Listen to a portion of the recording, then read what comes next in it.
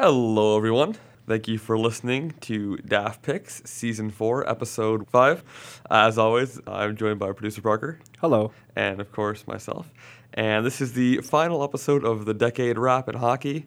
Next week, we'll be back with our regularly scheduled programming and the final episode of this season. But for this episode, we got to get a couple things done first. We're going to talk about our personal all-decade teams, as well as who we thought was top media and media people of the decade, and we have a little game at the end of the show. Without further ado, it's been a big decade for the Tampa Bay Lightning. Not as big as it has been for the Pittsburgh Penguins. Yeah. What do you mean by that? Just by team building or just by skill? I mean, think of it this way: you are not a Buffalo Sabres fan, thankfully, right? You've seen the playoffs. Yes. Okay. So let's break down. Now, I will say this is not an original idea. I actually poached this idea from the Steve Dangle podcast. They did their all-decade Leafs team. Thank you to them for the little idea. Let's start with our forwards, and we'll work our way down. So we'll go line by line. So who is your first line of the Tampa Bay Lightning? All right, so this is going to come as a little bit of a shock, but our top line will be Steven Stamkos at center, Marty St. Louis at wing, and then for the other wing, we have Teddy Purcell. Teddy Purcell. Why Teddy Purcell on the first line? Well, for starters, when he was on the line with Stamkos and St. Louis, that was really a dominant forward line that powered the Lightning to the playoffs. Well, it wasn't a line that existed for very long. It was a very strong one. And generally, I couldn't really find another winger who was quite as good on the same line as Stamkos and St. Louis, except for maybe Filppula. Oh, okay. And I would not put him on the first line. Obviously. For my first line with the Penguins, I went with a classic, and I added a newer guy at the end. I went with Chris Kunitz, Sidney Crosby, of course, and I added Jake Gensel there at the end, just because it's the meeting of the minds, the old versus the new. Man, I would love to see what that line could do in its prime. Yeah, the original line that had Dupuis, that was a crazy line. And I always thought it was really funny because here you have Sidney Crosby and you have two old dudes. Yeah, literally. All right, how about your second line? All right, so my second line, this was the line that really powered the Lightning through the playoffs in 2015 and was one of the best forward lines I've ever seen. And it was Andre Palat, Tyler Johnson, and Nikita Kucherov. Oh, what do they call that? That was the triplets line? Yep. Okay. The triplets, baby. Yeah, that was actually a lot of fun to watch. I remember for a very brief time, I had 2 of the 3 in fantasy, so. Yeah, because you had Kucherov, who was the goal scorer. Yeah. You had Tyler Johnson, who was really the two-way forward. And then you had Palat, who was I want to call him the enforcer, but he was he was the gritty player. Yeah, he would still put up points, too. So, I remember he had a crazy goal-scoring streak, too. Mm-hmm. For my second line, I went with one that was deployed until he got traded. I went with Carl Hagelin, with Evgeny Malkin and Brian Rust. And Malkin and Rust still form a pretty dominant line. I don't think there was a more fun line to watch because Gino could just do whatever he wanted. Brian Rust would dig in the corners, and Hagelin would just take off down the ice every other play. It was hilarious. Did you just say Swaglin? I did indeed. Carl Swaglin. Oh, I don't know what we're going to do. He's my boy. I do miss Carl Hagelin, and I wish we could have kept him longer. Yeah, he is definitely one of the fast. Actually, I would call him the fastest skater in the NHL. It's just a shame that he doesn't have that much scoring ability anymore. Yeah, I mean, he's still all right. How about your third line? All right, so my third line, I have Ryan Callahan, Vincent Cavalier, and Valtteri Filppula. There was the grind line. There was a point where all 3 of these players were on the Lightning, and there was a point early in his Tampa career where Ryan Callahan was a very good player. Oh, I used to love... He would be putting up 50-point seasons while also racking up 100-something hits. I used to love Ryan Callahan because he was the heart and soul of the Team USA. He was the... If Patrick Kane was the engine, he was the motor. He was just grinding every time. He was the captain of the Rangers for how many years? Very strong leader. Very underrated player. It's a shame that injuries really killed him because he just kept getting that back injury, and it's just it's hard to come back from a back injury, especially in hockey. Yeah, you look at, not to diverge too much, but you look at the top line for USA, and one of the top lines was Kessler with Callahan and TJ Oshie, and all 3 of them are a little bit banged up at the moment, and they're probably at the twilight of their career. Yeah, Kessler used to be dominant, incredible. Best face-off man of the game. And his back shot, too. Yep. He had both of his hips replaced. Oh, I forgot about that. All right, that's a good line, though. I really respect that line. I went with the only line that could matter. Do you know what the line is? The HBK line? The HBK line. Hornquist, Bonino, and Kessel. You know what? It was only together, and it only really worked for that playoff series. They got broken up the next season. But man, that was a lot of fun. They had a hot dog or whatever it was that Permane Brothers named after it. Yeah, no, they had a hot dog at the stadium. Yeah, and then at Permante's they had a sandwich. And I actually had that sandwich, and it was very good. Yeah, they had it was a kibasi, and I believe the B was for bacon. I forget what the H was. I think it was like ham. It was like ham bacon kibasi. It was disgustingly unhealthy, but really really good. They had HBK himself come and eat. He was at the games. Like, that was a lot of fun. And who's your fourth line? Your grinding line? I guess you already had a grinding line, but well, yeah, I probably should have swapped these two, but I don't know. The Cavalier, I always have a soft spot in my heart for him. He was one of my favorite players to watch when he was playing. But this fourth line is a bit of a newer line, a lot of newer Tampa players, but it's Alex Killorn, Brayden Point, and Yanni Gourde. Oh, okay. You know what? I'm glad you included Brayden Point in there because he's so skilled. He's been so dominant in the 3-4 years he's played. You couldn't leave him off. Yeah, that's definitely a good line. Alex Killorn's a really smart player who flies under the radar a lot, and he's having a pretty good offensive season this year too. Yeah, I think he gets hit a lot with his contract because that contract's kind of not great. But it's kind of not great, but it locked him up long term, and he was going to get more in free agency. Well, honestly. that's anybody, but yeah. So I mean, you're not wrong. My fourth line kind of stayed the same too. I actually put Dupuis down here just because I wanted to get him in somewhere. We did it for Duper that one year. I put the father of the team, Matt Cullen, and then one of my personal favorites, Tommy Kuhnhackl, because I just love Tom Kuhnhackl. I loved Tom Kuhnhackl when he played with the Wilkes-Barre Scranton Penguins. Yeah. He was one of my favorite players to watch. I threw that line together because I feel like you can't leave Dad off the team. Like, Matt Cullen, I hope one day he comes back and is like I think he's actually in our personnel department right now. I hope he gets the chance to coach one day too because I think he'd be great at it. Yeah, he was a really good face-off guy too, if I recall, right? Yeah, he was awesome. He was a pretty good center, and he played till he was 40. Yeah. How about your defense? Let's just run through the pairings. So give me all three of your pairings. Okay, so the first pairing, this one's kind of obvious. Victor Hedman, Anton Stralman. Obviously. Second one's Ryan McDonough and Mikhail Sergachev. And the third one's Radko Gudas and Pavel Kubina. Okay. The thing with Pavel Kubina is he could have made a couple teams because he was just that kind of player. Man, I forgot Radko Gudas was a Tampa Bay Lightning. I also forgot Andre Schuster was a Lightning too for a while. Andre Schuster. This guy was 6'7", 6'8". Didn't want to hit. That was come on. You guys had such a large decor. I gotta know, why did you put Pavel Kubina? I couldn't really find anyone else to put there, and even though he was at the end of his career with Tampa, he was still a very good player. Okay. I was sort of looking at him from the whole career perspective than just his second stint with the Lightning. Okay, that's fair. Did you want to explain any other of your lines or? Ryan McDonough and Mikhail Sergachev's a pretty good pairing right now. Sergachev's a young player. Ryan McDonough's really good on both ends of the ice. I would call him a little bit of an underrated defenseman a little bit now. Yeah, McDonough's pretty good. I mean, he was the top pairing at New York for a long time. And then Hedman and Stralman's, that one's kind of obvious too. Yeah, I mean, you don't really need the two Swedes, very dominant pairing. I miss Stralman. I wish he was still here. Yeah. Mine are going to be a little bit weird because the Penguins' decor has been held up by clothespins and hope. But I went with Letang and Dumoulin for my first pair because that's pretty obvious. You know, they're our best pair right now, and they're probably going to continue to be.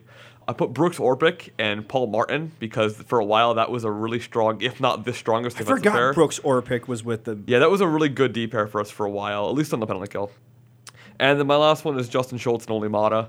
I felt like I would have been doing myself a disservice if I left my boy Ole Mata off the list. Really miss him in Chicago. I mean, the goalies should be pretty easy, but you want to give me your goalies? Ben Bishop, Andrei Vasilevsky. I feel like that was a pretty easy one. Yeah, there really wasn't anyone else I could pick. That's a good thing because it means you didn't have that many goalies to go through. You guys had a pretty easy time with goaltending. In the same way that the Penguins did, I had a very simple pickup of Fleury and Murray. I don't think there's much discrepancy there. Again, we've had it pretty easy. So, unlike, say, the Flyers, who had 7 goalies to pick from last year. I forgot they had 7 goalies. Yeah, that happened. That was indeed a thing. 7 goalies before February. Oh, man. That was back when Steve Mason used to be a starting goalie. Where is he at now? Dude, I don't know. He's somewhere. I think he's somewhere. Last time he was in Winnipeg. That is our all-decade team. I would like to make honorable mention to Steve Downey, who was very close to making my list, but I just couldn't put him on there. Yeah, I remember you telling me that. He could have also made my list because he also played for the Penguins. Mm-hmm. Now, the top media. So I prefaced it with it can be anything: media, books, movies, TVs, music. Not that there's a lot of hockey music, but people, whatever you want to do. So, did you want to give me a couple of your media first? We can kind of break it down a little bit. All right, so first I'm going to go with a film. It was released in 2011, and it was Goon. Yeah, I don't know if there's a movie in hockey that's quite changed the hockey world like Goon, maybe since The Mighty Ducks. It's had a pretty big impact. Yeah, it's pretty much about a goon in hockey, and that's pretty much the whole story. Wow, that was an enlightening description. It is. But it's a very good movie. Highly recommend it. Don't watch the sequel. The sequel sucks. Yeah, the sequel was like based on John Scott too. He made like a cameo. So did Tyler Sagan and Taylor Hall. Oh, no. Yeah, they had a couple, and I'm pretty sure Liev Schreiber is the guy, the lead, like, is Goon. I don't know what the character's name is. Doug Glatt, I think? Yeah, Doug Glatt, played by Sean William Scott. Yeah, because Liev Schreiber is in the movies, too. I'm not sure who he plays, but... Yeah, he plays veteran enforcer Ross the Boss the Boss Ray, that's right, okay. Thank you. I wanted to make sure it was incorrect. All right, one of my media things, I'll go with a book that I thought was pretty good, and if you get a chance to check it out, I highly recommend it. It's called Take Your Eye Off the Puck by Puck Daddy's own Greg Wyshynski. It's a really great insight into not only hockey, but like the nuances that you might miss and how sometimes the sport can take itself too seriously. If you follow Wish on Twitter, you'll know he's not about that at all. He's definitely a lightning rod, and I highly recommend checking it out. Okay. What else you got for us? So I actually have a book. Oh, this one's My Story. Released in 2011. It's pretty much his autobiography because he wrote it himself, and it's pretty much about his early year, his NHL career. And there's a big part with his relationship with Alan Eagleson. Oh, yeah. So Alan Eagleson, we've actually talked about him before. He was I believe, the player agent who sort of played both sides. He wouldn't let players tell each other their salaries, and on the same flip, he wouldn't, let the league execs know what the players were thinking. He actually was the one that drove Bobby Orr out of Boston. He didn't tell them about a deal that he was offered. The Boston Bruins offered him a stake in the team, and he didn't tell them that. They just said, oh, they're lowballing you, and then he went to Chicago because he felt insulted because Alan Eagleson did all this. And years later, it came out that he's the reason the NHLPA started. Yeah, I still can't get over that they offered him a stake in the team. Yeah. That doesn't even happen anymore. I don't want to over-exaggerate. I want to say it was 30% though. I'm not positive, but it was a good number. But yeah, Bobby Orr's the book is incredible. If you haven't had a chance to read it, again, highly recommend that. Yeah, really good autobiography about arguably the best defenseman in the NHL scene. I don't think it's really arguable. I think Bobby Orr's the best. Okay. I put The Athletic down. I thought The Athletic has really kind of changed how media is perceived. For a while there was a narrative that written media, at least in sports, was dying.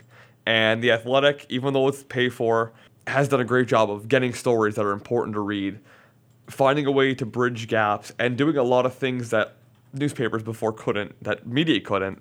And I really think The Athletic's done a great job of that. Yeah, sort of jump off that. I have the Players Tribune, which I used to read all the time, and it has athletes from any of the major sports come in and just write an article about anything. And it's really good content. There's a few more unknown players that sort of come in, guys who are always in the minor leagues writing about their experiences and stuff. And a lot of the writing is really raw, and it's really good stuff. Highly recommend it to anyone who hasn't had a chance to look at anything at the Players Tribune.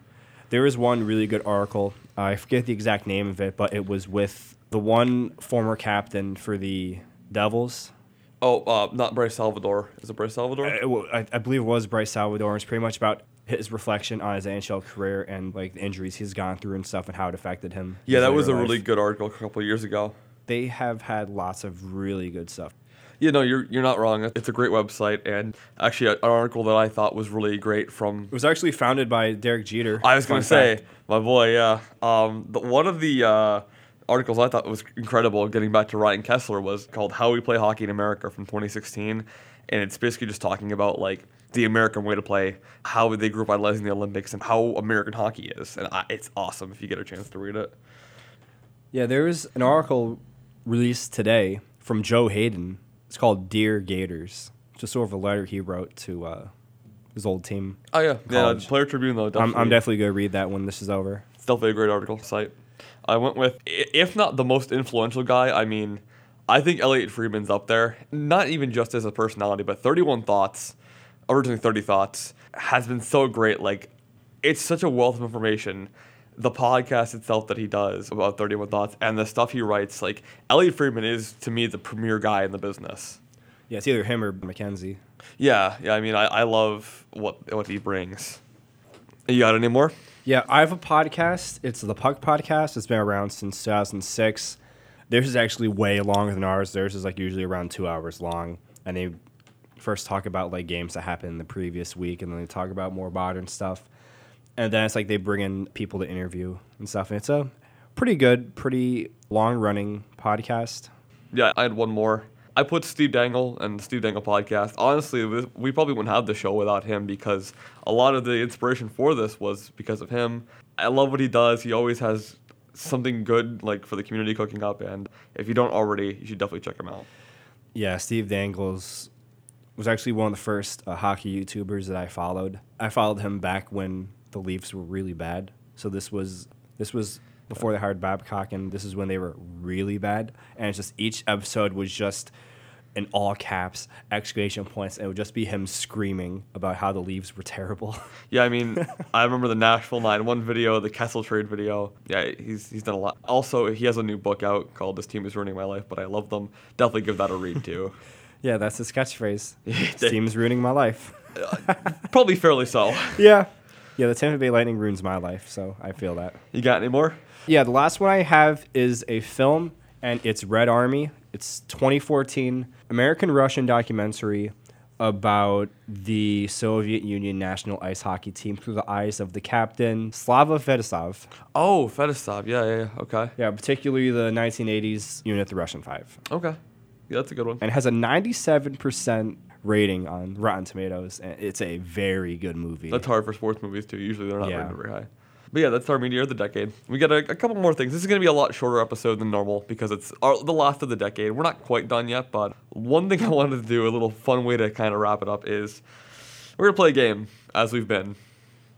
So, as we all know, Parker is not the best at guessing years. So we're going to play Guess the Year. I'm going to give you 3 events that occurred, and I want you to give me the year. So keeping in mind, the rules are simple. It's happened in the past decade, so from 2010 till now, okay? Number 1, on a bit of a dark note, the Vancouver riots after the Stanley Cup final. 2001. I mean, no, 2011. I just said it had to be in this decade. 2001. I meant to say 11. Yes, it is 2011. Good call. Yeah, I remember that because it was the Game 7. Yes. And I believe the Canucks were up, and then the Bruins came back or something like that. I believe so. And then the entire city was just on fire, essentially. Yes, over $5 million Canadian dollars spent fixing it. The year, I need 7 out of 15 players in the first round were drafted, and they were American.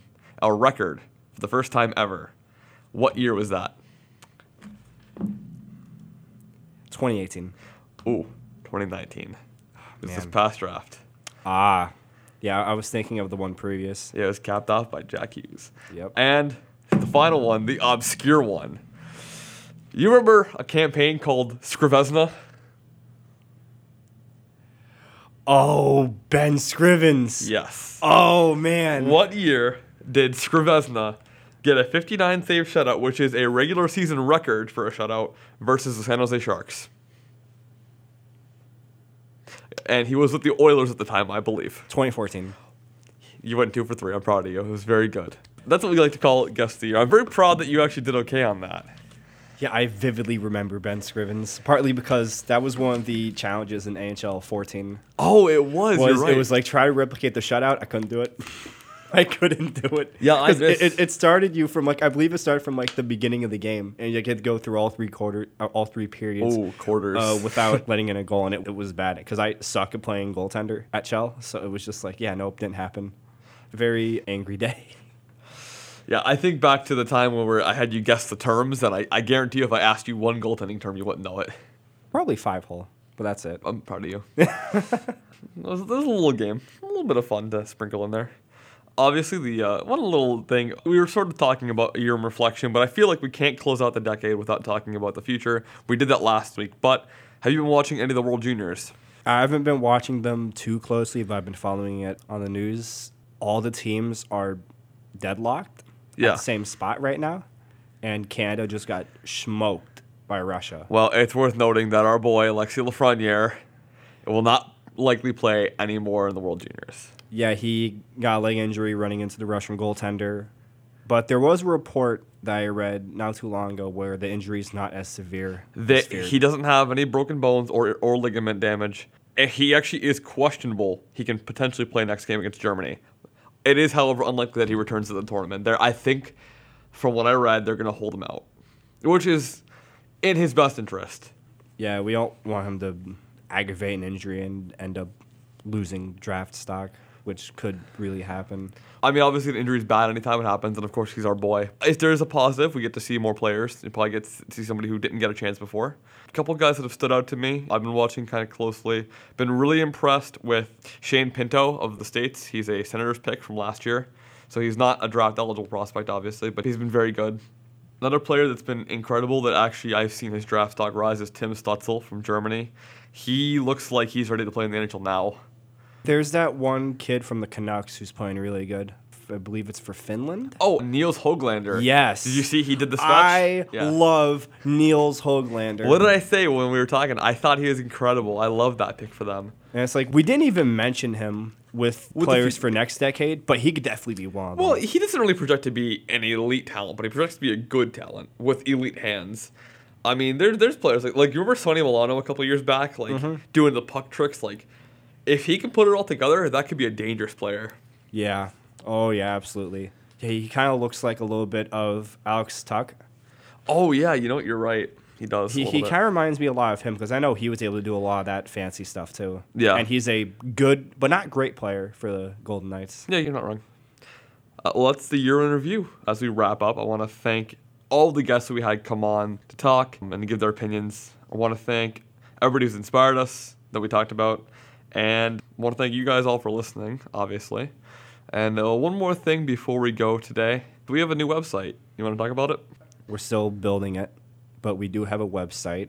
When it's up and running, it will be at daftpicks.com. And be sure to keep an eye out for that. We're going to have a link to our podcast from CastBox, and we're also going to have some written material, too, coming out soon.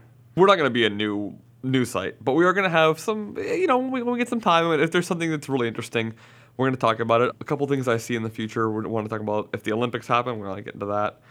Obviously, the draft and Seattle. Actually, we'll be talking about Seattle next episode, too, because right before the All-Star break, the new name gets announced. So that'll be fun. Totems. They have a bunch of registered names. I'm all on board the Seattle Renegades. That sounds like an XFL team. You can use the stick song, it could be fun. That sounds like an XFL team, and you know it. You're not wrong. But yeah, so that's what's coming in the new year. And like I said, we'll be back next week, or within the next couple of weeks. We might take a little bit of a break after New Year's just to recenter. But we'll be back with guests again, our regular scheduled programming. We had a lot of baseball to talk about. Obviously, a lot of hockey, but the All-Star break coming up. Yeah, we also have a lot of football to a lot of football to catch up on. And with actually a couple of the games going on right now, I'm currently watching my phone with the Steelers-Ravens score. My Dolphins just played today. Nobody cares about your Dolphins. They suck. Well, you guys couldn't even win the last overall seed. We prevented the Patriots from getting a first-round bye. You're welcome. The last time we did that, the Broncos won instead of the Patriots, so you're welcome. Okay, we'll see. But yeah, that's our show. So real quickly, thank you all for listening, not only this season, but this whole year and the whole decade, I guess, that we've been around. So we look forward to our second anniversary, and stay tuned. I'll have a little more news about our draft show coming up. I know it's a little while out still, but we have something special planned for our draft show, as we usually do. But yeah, thank you all for listening. Be sure to check out our website when it's up. Check out all our socials. I've been updating those a little bit lately. And on behalf of producer Parker and I, have a great end of the year and a great start to the new year. Yeah. Alrighty, well, we'll see you all next year.